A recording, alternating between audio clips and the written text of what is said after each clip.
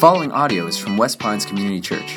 For more information about West Pines, visit us online at westpines.org. You can join us live Sunday mornings at 9, 10:30, or 12 in Pembroke Pines, Florida, or online at westpines.org. I want to invite you, if you brought a Bible with you, to open up to Psalm 149, or if you have a Bible app, go ahead and tap your way over there. Psalm 149 is where we're going to be. We are in part 2 of our series, So Will I, and we're talking about the topic of worship and praise and what that means to worship the Lord. And so Psalm 149 is where we'll be. Last week we were in Psalm 148. In this series, we're taking a look at the last 3 chapters of the book of Psalms and exploring what they teach us and instruct us. And so hopefully you've had time to tap your way over there. I want to say a special welcome as well to those watching online, wherever you may be, and those in our pilot campus. The beautiful thing of technology is we can be in multiple places in our facility and multiple places around the world and sit together under God's teaching and truth. And so excited about that. I'm going to invite you, just because you just sat down, I'm going to invite you to stand back up. So go ahead and stand up with me. Up, down, up, down. It's not football practice, it's church, but it's okay. Psalm 149, here's what we're going to do. I'm going to read through the whole chapter. Standing is just sometimes a good posture to have when we read God's word. It's a reminder that we stand up because this isn't someone's opinion. This isn't just someone who had thoughts and they wanted to utter them out. No, this is God's word. And so I want to read this to you, and it's our honest conviction that whether you've been following Jesus for decades or you are brand new to this and aren't quite sure what you believe, that there is truth and power in this word for you today. See, here's what it says in Psalm 149. Go ahead and follow along quietly as I read out loud. Praise the Lord. Sing to the Lord a new song, his praise in the assembly of the godly. Let Israel be glad in his maker. Let the children of Zion rejoice in their king. Let them praise his name with dancing, making melody to him with tambourine and lyre. For the Lord takes pleasure in his people. He adorns the humble with salvation. Let the godly exult in glory. Let them sing for joy on their beds. Let the high praises of God be in their throats and 2-edged swords in their hands, to execute vengeance on the nations and punishments on the peoples, to bind their kings with chains and their nobles with fetters of iron, to execute on them the judgment written. This is honor for all of his godly ones. Praise the Lord. You can go ahead and grab a seat. Very good. So this Psalm 149, happens to be a part of a collection of psalms known as the Hallelujah Psalms. And the reason they're called the Hallelujah Psalms is that they begin and end with the word hallelujah. Now, when we read it just a moment ago, we read the words, praise the Lord. I think I was in college the first time that someone told me that the word hallelujah actually has a meaning beyond just hallelujah. It's not an onomatopoeia word. It's a word that has a specific definition assigned to it. Hallelujah means praise the Lord. And this idea of hallelujah is a command that's issued in these psalms, beginning and ending with this simple word, an instruction and a command to praise the Lord. Now, let's define that word, praise. Praise is one of those words that sometimes the definition can escape our understanding. To praise something is to put to words the wonder that's in your heart. Praise is attaching words, expressing words with your mouth that's in some way portray this wonder in your heart you have over something. And so in this passage we're commanded, and in Psalm 146 and 47 and 48 and 150, we're commanded to praise the Lord. This is God's desire for us to praise him. In fact, last week we learned about the simple truth that we exist as human beings for hallelujah. You may wonder, what's the meaning of life? What's my purpose in life? Here it is. Hallelujah. That's your purpose. God made you to praise the Lord. And so just think about it like this. Anybody here a car person? You like cars? Any car people in the room? Okay, a few of you, very good. Cars these days can do a whole lot of things. Now they'll play music wirelessly. Some cars can play movies in them. Some cars are electrical. Cars can do many, many things, but cars, make no mistake, were made to drive. That's why they exist. Windex, if you watch Greek movies, can do many things, okay? can do many things, but make no mistake, Windex was made for a specific purpose. Windex was made to clean glass. Vicks VapoRub can do many things. If you're a Cuban and you have an abuela in your life, Vic Vaporub can do many things, okay? Some of you are laughing, others are like, what is that? Don't worry about it. It can do many, but don't make any mistake. It was initially made to help give you some cleansing, some breathing ability. Human beings, we were made, and we can do many things, a whole lot of things. But make no mistake, we were made to praise the Lord. That is your purpose and my purpose. We may not be living in that purpose, but that is nonetheless its purpose. And this psalm here begins and ends with this hallelujah declaration, calls us and invites us to praise the Lord in a number of different ways. And so what we're going to do is we're going to look at this chapter in 3 sections. So I'm going to go ahead and lay it out for you. If you're following along and taking notes, hopefully you have a place to write some notes down. That's a helpful practice to help you digest and remember what we're studying. So go ahead and write these 3 words down. They all begin with the letter M. You're welcome. Here's the first one. The first one is the word making. The second one is the word motivation. And then the third is the word mission. That's going to help divide our time. Making, motivation, and mission. So let's look at the first section.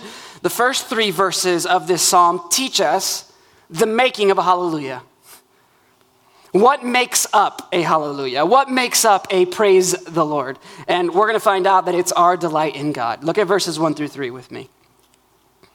Praise the Lord. Sing to the Lord a new song, his praise in the assembly of the godly. Let Israel be glad in his maker. Let the children of Zion rejoice in their king. Let them praise his name with dancing, making melody to him with tambourine and lyre. So this command to praise the Lord has with it some instructions for how we're to do that. He says, praise the Lord, and then sing to the Lord a new song. He says, sing to the Lord a new song in a particular location, in a particular context. Sing to the Lord among the congregation, among the assembly. In other words, sing to it with other followers of Christ, with other believers. So he commands us to do this. It's not an option on a menu. It's a clear command, an imperative from God. And this is not just an Old Testament thing. This is a New Testament thing. Listen to Colossians chapter 3, verse 16. Here's what the Apostle Paul says. He says, let the word of Christ dwell in you richly. How are we to do this? By teaching and admonishing one another in all wisdom, singing psalms and hymns and spiritual songs with thankfulness in your hearts to God. And so singing is one of the ways in which God has prescribed that we offer our hallelujah to him. So connect the dots with me. If we were made for hallelujah, if that's why we exist, right now your heart is beating for hallelujah. Right now you're here to praise the Lord. If that's who you are and that's your purpose, and one of the primary ways that God prescribed for his people to offer their hallelujahs is through song, through singing. And this ought to warrant our attention. In fact, that's why if you hang around here for any length of time, you'll notice we sing. We sing together. We sing at the beginning of our services. We sing sometimes at the end of our services. We sing. Why do we sing? Well, we are commanded by God to sing. It's a way to give expression to this wonder in our heart, this hallelujah we have. And so what we're going to do is look closely at verse 2, and it's going to show us how if you were to take the word hallelujah, the concept of praising the Lord, and look under the hood and see what are the internal components that make up a hallelujah, what you'll find is that at its core, a hallelujah is to delight in the Lord. It's to find joy and satisfaction and hope. Is to say to the Lord, you are my treasure. It's to say, I just want you and nothing else. That at its core, worship, a hallelujah, is to delight in the Lord. Look again at verse 2. Verse 2, he says, let Israel be glad in his maker, and let the children of Zion rejoice in their king. To delight in God has this necessary result where we end up praising God. I want to read this quote to you. This is from a gentleman by the name of C.S. Lewis. He was an Oxford scholar who became a Christian later on in his life. He was a career academic, and during his time in academia, he started hearing about Jesus and had friends who were followers of Jesus and would talk to him about Jesus, and he eventually became a Christian.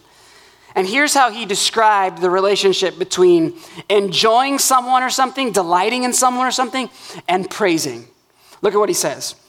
This is what he says in his book, Reflections on the Psalms. He says, I think we delight to praise what we enjoy because the praise not merely expresses but completes the enjoyment. It is its appointed consummation.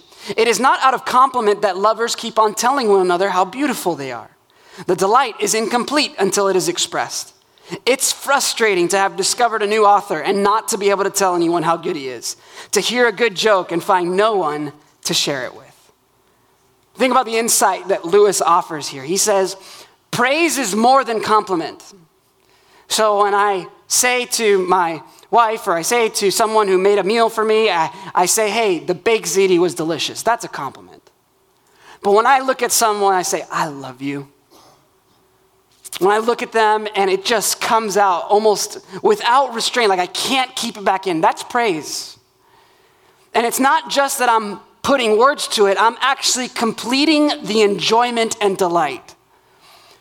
So Psalms 149 is this commission to praise the Lord, and the way we do that is by uttering our delight in the Lord. It's by allowing our enjoyment of who God is, our joy for who God is and what he's done for us to bubble up into expressing it. Like we can't keep it in. This is why YouTube videos go viral. Somebody watches a video they think is hilarious. It is a reflex. It's an instinct. What we do when we enjoy something is we share it. We say to our friend, hey, you've got to watch this. It's amazing. It's hilarious. You go to another person, you post it on your social media, hey, you have to watch this. This is incredible. What are we doing? We are continuing to enjoy what we just experienced. And the call to a hallelujah is a call to enjoy God, to reflect on, meditate on, experience who God is, and allow that to reach its inevitable conclusion in praise.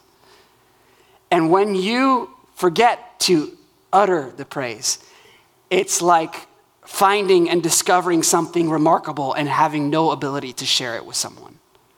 You just have to say it. You have to express it. You have to declare it with your words. And so this passage here is also immensely practical in a couple of ways.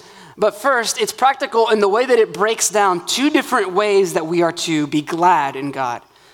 In verse 2, it says, for Israel to be glad in God their maker. And then it says in the second line in verse 2, to rejoice in God your king. Here's how this is helpful. There are some of us in this room who are more prone to viewing ourselves with self-loathing. Some of us who our temptation and our struggle is we look at ourselves and we think we're worthless. This is the person who has this stream of self-talk where the thoughts in your mind that resound is, you are worthless, you won't amount to anything, how could anyone ever love you? This is the place that some of us find ourselves in, where we can't stand who we are, we self-loathe. And then there are others of us who aren't in this particular pole, we find ourselves in another pole. Our struggle is we love ourselves a little too much. When we wake up in the morning, get dressed, we linger at the mirror and enjoy what we see a little too much. You know what I'm saying? This is the person who walks into a room and thinks everything ought to cater to them. Because they're the center, they're the boss, they're important. And so where the first person has way too low a view of who they are as a person made in the image of God, there's the other extreme where we view ourselves so highly, we think we're God. And this passage, calling us to raise a hallelujah, is so practical for both. You see, for the one who's over here in this spectrum and says, yeah, my struggle is I constantly think I'm worthless. Who could ever love me, let alone how could God love me? What you need to hear is what Psalm 149 verse 2 says, let Israel rejoice in God their maker. God made you.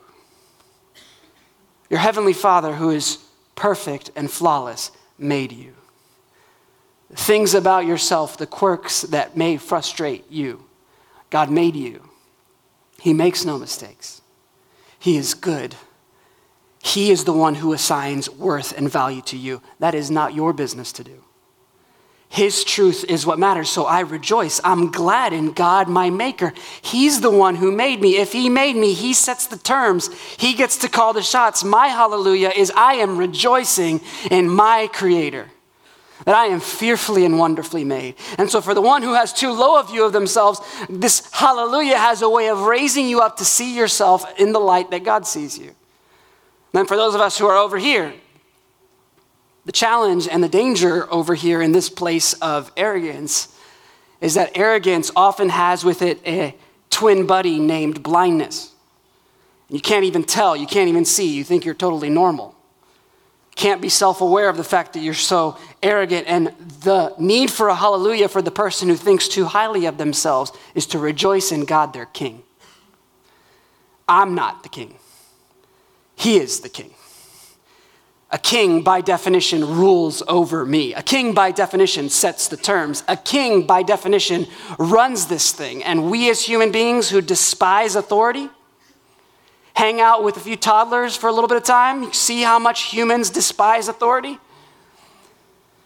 But as human beings who don't like authority, our invitation is to rejoice in that we have a king who rules over us. And for the person who thinks too highly of themselves, this has a way of humbling you, of helping you to see yourself rightly in light of who God is. Or hallelujah, where are you at? What necessitates your hallelujah? This is the making of a hallelujah, our delight in God. The second part of this chapter, we're going to look at verses 4 through 5 now. This is going to show us the motivation behind a hallelujah. The motivation behind a hallelujah, God's delight in us. Look at verses 4 through 5. For the Lord takes pleasure in his people. He adorns the humble with salvation.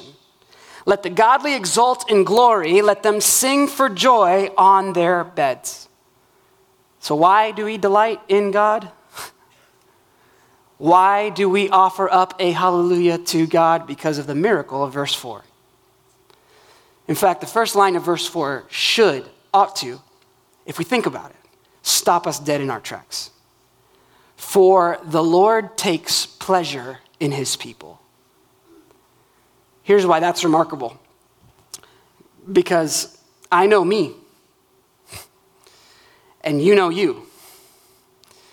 And God, who has infinite knowledge, knows me more thoroughly and knows you more thoroughly.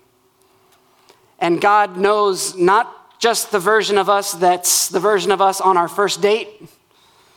God knows the version of us, not just the version of us when we're at an interview and trying to be our best. God knows the version of us that's not just when we are having company over and we're sweeping furiously as they're pulling into the driveway, wiping down counters, yes, I live like this all the time. The house is put together, right?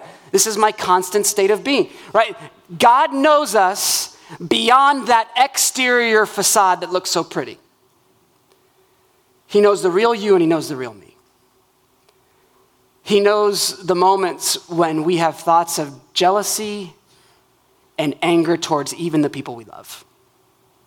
He knows us when we have thoughts that we have those moments that we think, wow, I did not even know I was capable of thinking such awful thoughts. God knows the real us, the true us, at our core of who we are. And this verse says, God takes pleasure in his people. He delights in his people. How can this be? God, who is perfect and holy and just and righteous, has looked upon unrighteous and imperfect people like us. And though there is this chasm between us and God, this infinite gap that we can't jump, we're not good enough to climb up, we can't make it, God has miraculously made a way.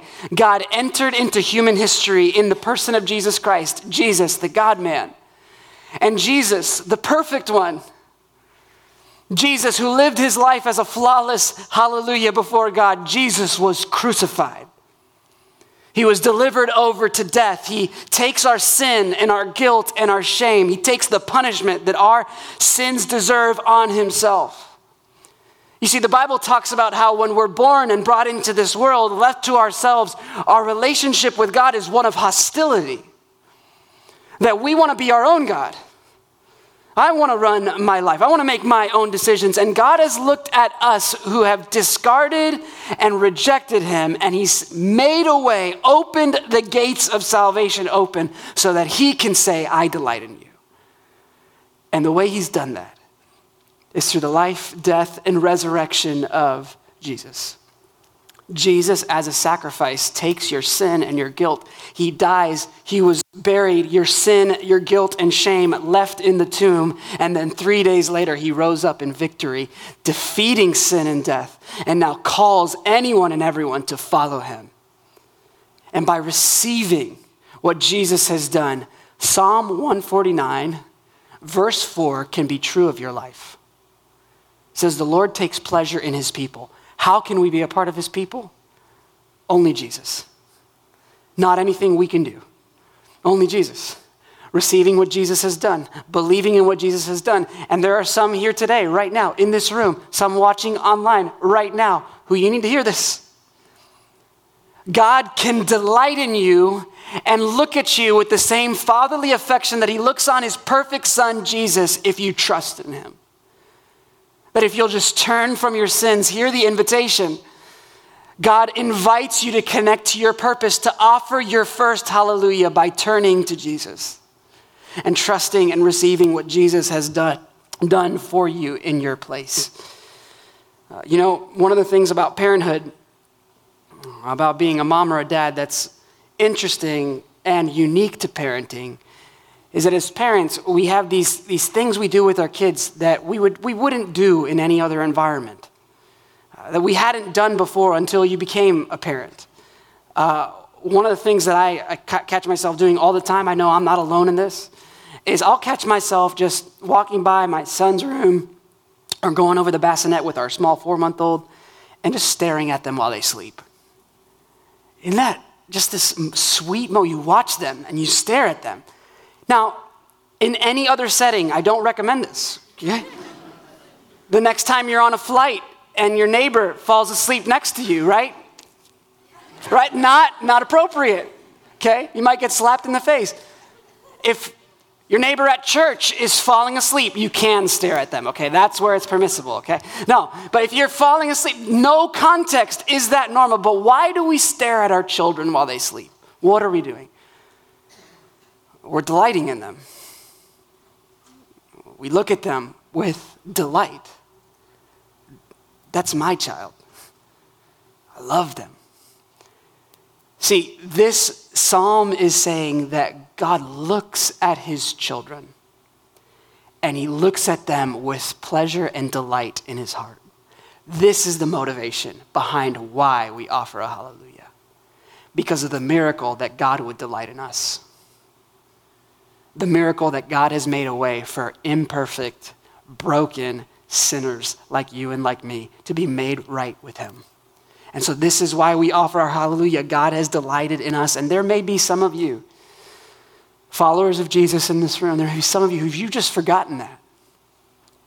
You've forgotten. God doesn't just love you, he also likes you. He delights in you. That when he sees you, even though we are flawed and broken, he sees the perfection of his son, Jesus, with a father's delight. He says, that's my child. They're mine. And let that just wash away the worries and fears in your life. That's what a hallelujah can do. A praise the Lord can do. To worship him and to come to terms with the God who delights in us. The miracle that God could delight in us. Here's the third part. We're going to look at verses 6 through 9. Verses 6 through 9. The mission for more hallelujahs. The mission for more hallelujahs. This is our purpose in the city. That's why we're here. Look at verses 6 through 9. Let the high praises of God be in their throats, and two-edged swords in their hands to execute vengeance on the nations and punishments on the peoples, to bind their chains and their nobles with fetters of iron, to execute on them the judgment written. This is honor for all his godly ones. praise the Lord.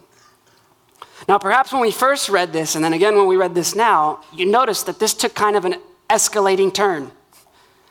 It went from, hey, let's praise the Lord with tambourines, get your banjo out, run in a circle, dance, it's awesome, God is good, rejoice, get your sword ready, right? It's abrupt. What's happening here? In fact, this happens all through the book of Psalms. All throughout it, you'll be reading about how we're to praise the Lord and delight in how he's made us wonderfully and give him thanks and then be ready for battle. Now, this particular book of the Bible, we have to understand in history, it's written originally to the nation of Israel. Written originally a few thousand years ago to the nation of Israel, and in this time, the way God operated on earth is he primarily used one nation, the nation of Israel. He adopted this nation, the children of Abraham, Isaac, and Jacob, and he intended for Israel to be a light to the nations, so that when other nations around Israel would see how they lived and how they treated others and how they treated even other nations, that they would see and understand who God is. And there were times when Israel lived up to that calling, and there are times when they did not live up to that calling.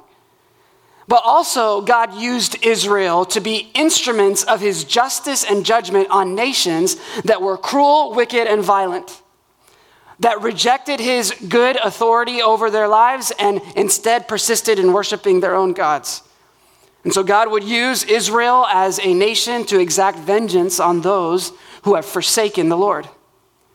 And we also read in parts of the Bible where Israel, when they had become cruel and violent and wicked, God used other nations to bring judgment on them. God is an equal opportunity justice deliverer. He shows no partiality. Now, here in this passage, it's this picture of the people, the congregation, worshiping and offering praise to God with swords in hand, ready for battle. What's this picture of? Well, just one observation. Although this passage is most definitely written to all people, men, women, children, everyone. This is a war song. There is a particular connotation to this chapter that is addressing men in particular. You see, in this time, men were the ones who wielded the sword. They were the ones who were called by God to be the protectors, to be the ones who would go out into battle. So those who had swords drawn were called to sing their hallelujahs ready before they go out into battle with this war song on their hearts. This is addressing men. And men were not just called or tasked to be the ones who would go out into battle, trusting in the Lord, but they were also the ones to be the lead worshipers. That hallelujahs would boom most loudly and triumphantly from the throats and vocal cords of men. And the great irony, the great sabotage, we might say, is that today in our culture, especially in the West, it seems to be that there has been something that has robbed manhood and masculinity of singing to the Lord. There's this perception that singing is weak, or singing is effeminate, or singing is inappropriate. Men don't do that. There's this sense in which we're told, we believe somehow that that's just not for us. And the image we're given time and time again in the Bible is, no, we are all called to sing to the Lord. Not as an option on a menu, as a command. And so men, do you realize, specifically I want to talk to Christian men, those who claim to follow Jesus, do you realize what you miss out on when you stand aloof in worship? When you could be present in the body, but absolutely absent. Do you realize what you miss out on when you believe the lies of our culture that say, oh, that's not for you, you shouldn't sing, that's not appropriate? Do you realize what you miss out on? You miss out on delighting in the Lord who has delighted in you. He's invited you to continue that joy that you have in your heart, to express it in the way that it necessarily must go, in praise. You miss out. I'll tell you a quick story. This is just a way to really to honor my own dad. Growing up, I grew up in the church. as some of you may have grown up in church. And I remember as a young kid, I saw my dad sing in church, a very common thing to see him sing in church. And that in itself is a huge step. Not all dads would sing in church, in the church that I was a part of. So that's great. But there came a moment, there came a season in my dad's life where God was doing something in his heart, and his singing in church really became a hallelujah. There was wonder in his heart that started to get expressed with his song. And I could see this change. And I remember being a 16, 17, 18-year-old boy. And not that I go to church and stare at my dad the entire time. And I knew he wasn't thinking of me or wondering what I would think if I looked at him. He was just in that moment, he was offering his hallelujah to the God who delighted him. The God in whom he delights. And in that moment, I remember 16, 17, 18-year-old Justin watching this transformation happen in my dad. Something that was unique. And I was like, I haven't seen this before. And God used my dad's hallelujah to stir up a deeper hallelujah in me. Dads, do you realize the influence that God has given you? Do you realize the privilege you have? Men, that God has given you, that in a world where some might say singing is not for you, that your hallelujah can boom from your voice. And though your audience is him, your audience is your king and your savior, it's about our delight in him. It's not about what others may think. Make no mistake, there are little eyeballs watching. And they are learning something about your heavenly Father by the way that you interact with him. There is power in that. And so maybe, just maybe, fellas, the act of obedience, the next step for you is to make that simple step of lifting your voice to God in song. Something so small and yet so huge. Don't miss out on that opportunity. Don't miss out on offering a hallelujah to connect to your very purpose. Now, just to be frank, we aren't the nation of Israel. We're the church. And this passage, though originally addressed to Israel, applies to us differently than it applied to them. We aren't in here with swords drawn. But make no mistake, we are in a battle. Look at 2 Corinthians chapter 10, verses 3 through 4. Here's what it says. 2 Corinthians 10, 3 through 4 says this. For though we walk in the flesh, we're not waging war according to the flesh. For the weapons of our warfare are not of the flesh, but have divine power to destroy strongholds. So the Apostle Paul, a man who was deeply Jewish in his heritage, he writes here to the church at Corinth and he reminds them, listen, we are in a battle. But this battle is not against flesh. Our weapons are not physical weapons. We are in a battle, a spiritual battle to destroy strongholds. That there is an enemy who has strongholds established in our cities and in our nations. That there is an enemy and his forces of evil, the demonic spiritual forces of darkness with their captain Satan are seeking to drag down and destroy what God wants to make beautiful and glorious. And he says, we are in this battle against these strongholds and we have the divine weapon to destroy them. And so this is our mission in the city. We are on a mission for more hallelujahs. That in places where formerly curses were offered, hallelujahs might be lifted up. That in strongholds in our city where children have been neglected, like we've been talking the past few weeks, we've been talking about the need in our city for foster care.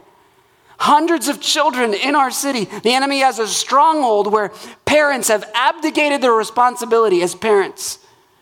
And their children are placed into a system and they don't have a mom and dad anymore. And where there is a stronghold of the enemy, the call is to go to those spaces, those dark places, and shed a light of hope.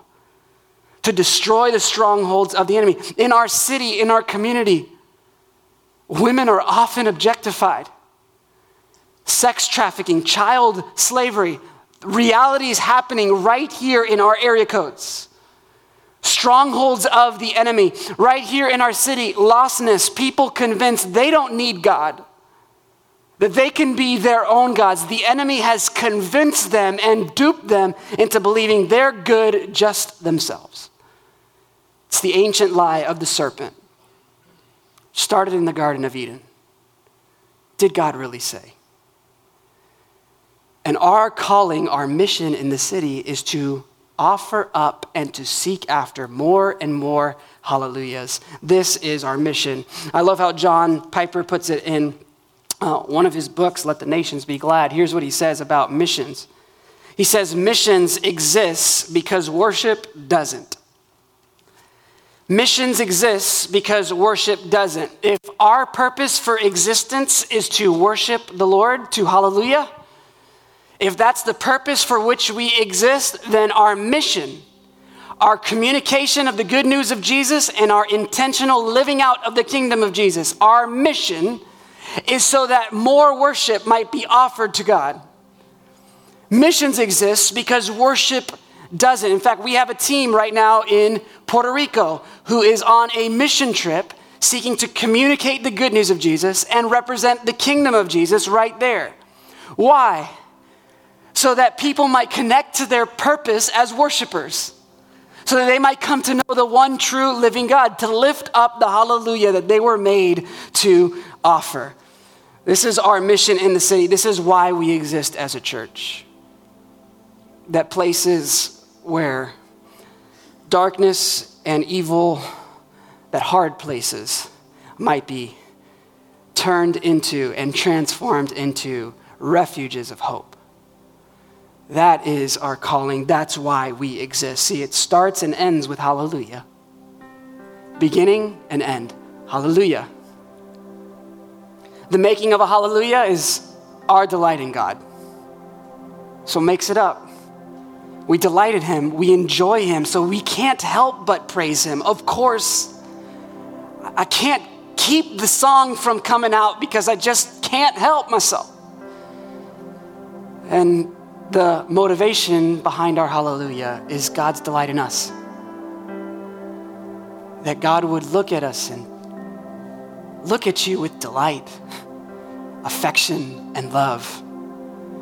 And then our mission for more hallelujahs. We're in a battle. We are in a battle. And we fight our battle with spiritual weapons, with the word of truth, with the power of prayer, with mercy and justice, with representing God's kingdom here on earth. Do you realize when you invite someone to church, you are inviting them to their purpose? They were made to worship God. You're inviting them into their purpose. Do you realize when you share the good news of Jesus, you're connecting people to their purpose? You're inviting people to what they were made for. In a moment, we're going to sing. We're going to sing and we're going to close with an opportunity for all of us to raise a hallelujah. And we have so many reasons to sing. And there are probably all sorts of thoughts swirling in your mind. Maybe you're just thinking about what happens next or where you got to go to or run to. You're in a hurry, you got to pick up the kids. But would you just for a moment realize who God is and what it means that he delights in you? That he looks at you with fatherly affection. And so in a moment, we're going to have an opportunity. And so would you raise a hallelujah because he saved you? Raise a hallelujah because he's rescued you? That you were once one person, but you are not that person anymore? Would you raise a hallelujah because he's been faithful? When you've been hurting and in pain, he was faithful. And when you've been rejoicing, he's been faithful. Would you raise a hallelujah because he has redeemed your past? It no longer defines you. Raise a hallelujah because he is actively right now in this moment guiding your present. And raise a hallelujah because he has your future in his hands. We can raise a hallelujah because we can't help ourselves. Because he's been so good to us. Because we're overwhelmed. And maybe, just maybe, for the first time, there are some of you here who for the first time will utter a hallelujah out of the true wonder in your heart. Realizing that God has made a way for you to know him through Jesus And your hallelujah right now in this moment might be your way of saying, Jesus, I receive what you've done for me. I put my hope and my trust in you. I believe that you are my Savior and my King. I turn from my life, my own way, and I turn towards your ways. Would you bow for prayer with me? Father in heaven, we have more reasons to sing than we could count. You have blessed us beyond what we deserve. We thank you that you don't treat us as our sins deserve, but you have forgiven us. Lord, we bless you. You have set our feet on solid ground. You have our future in your hands. Lord, you are good. And so we raise our hallelujah to you. We thank you because you're faithful. We thank you because you're wise. Lord, we thank you because you've redeemed us and rescued us. Lord, you've saved us. We thank you, Lord. We have a song to sing. We have a hallelujah to offer because we know the one true living God, that our past no longer defines us. We have new life in Jesus. We raise our hallelujahs to you, Lord. And Lord, I pray right now for the person in this room, for the people in this room who have never received your good news, who have never trusted in you, that right now in this moment, they would reach out to you, they would receive what you've done and say yes to Jesus. That they would connect to their purpose and worship you. Father, we thank you for your grace. We thank you for your mercy. And so we sing our hallelujah to you and you alone. Amen. Thank you for listening.